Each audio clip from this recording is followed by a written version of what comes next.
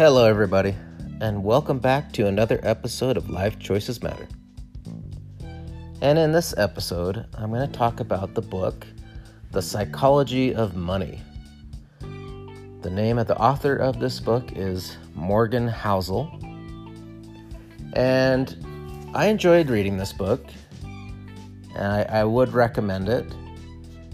And it is different, though, than other financial books that I've read in the past. It's more about why we do what we do with money rather than the typical financial book that tells you this is what you should do with your money. So it's kind of interesting that way because most of us are going to do different things with our money based on our life experiences.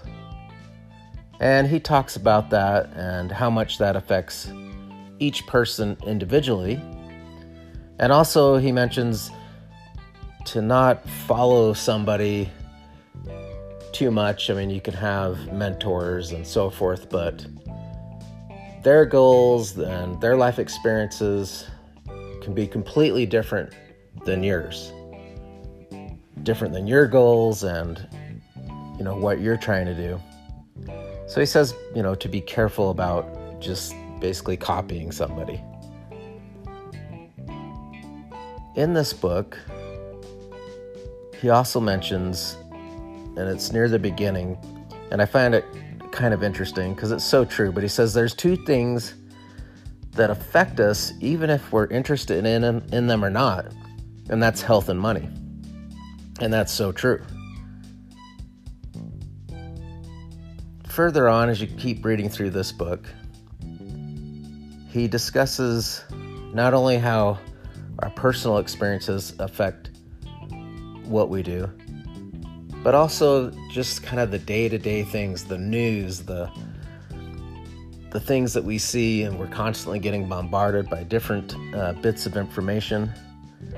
But he also talks about sticking to your goals, regardless of what's going on in the world, globally, and so forth.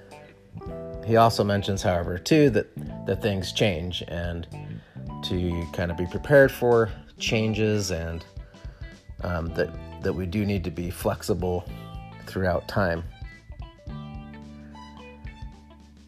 So as I mentioned, this book, it was fun. It was easy to read.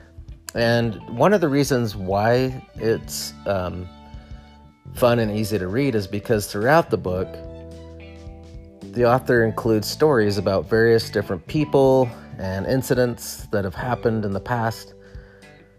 For example, he mentions how Bill Gates was so lucky to have attended one of the only high schools in the world that had a computer at the time. And he goes into detail about how that school got a computer in the first place, which is, at the time Bill Gates was in high school, was extremely expensive, hard to get. So he talks a little bit about like luck and uses Bill Gates as an example of that.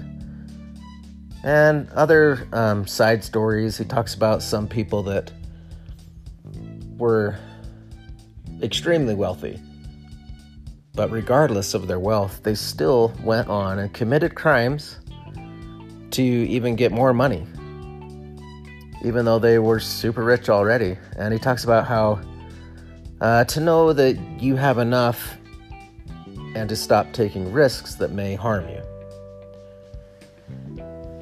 In one of the chapters, the author discusses compound interest. And there's one quote that I really liked from that chapter. And he says, "Good investing isn't necessarily about earning the highest returns, because the highest returns tend to be one-off hits that can't be repeated."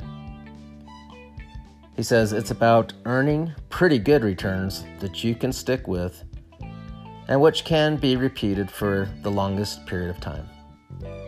That's when compounding runs wild.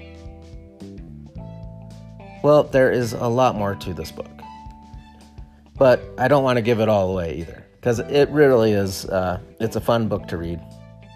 But before I go, just a couple quick quotes. And the first one is from the book. And it goes like this. A genius is the man who can do the average thing when everyone else around him is losing his mind. And that was by Napoleon. The second one, it's just a quote that I heard the other day, and I liked it, so I wanted to share it. And it goes like this. The way to get started is to quit talking and begin doing. And that was actually Walt Disney. All right, everyone. Thank you so much for listening, and have a great day.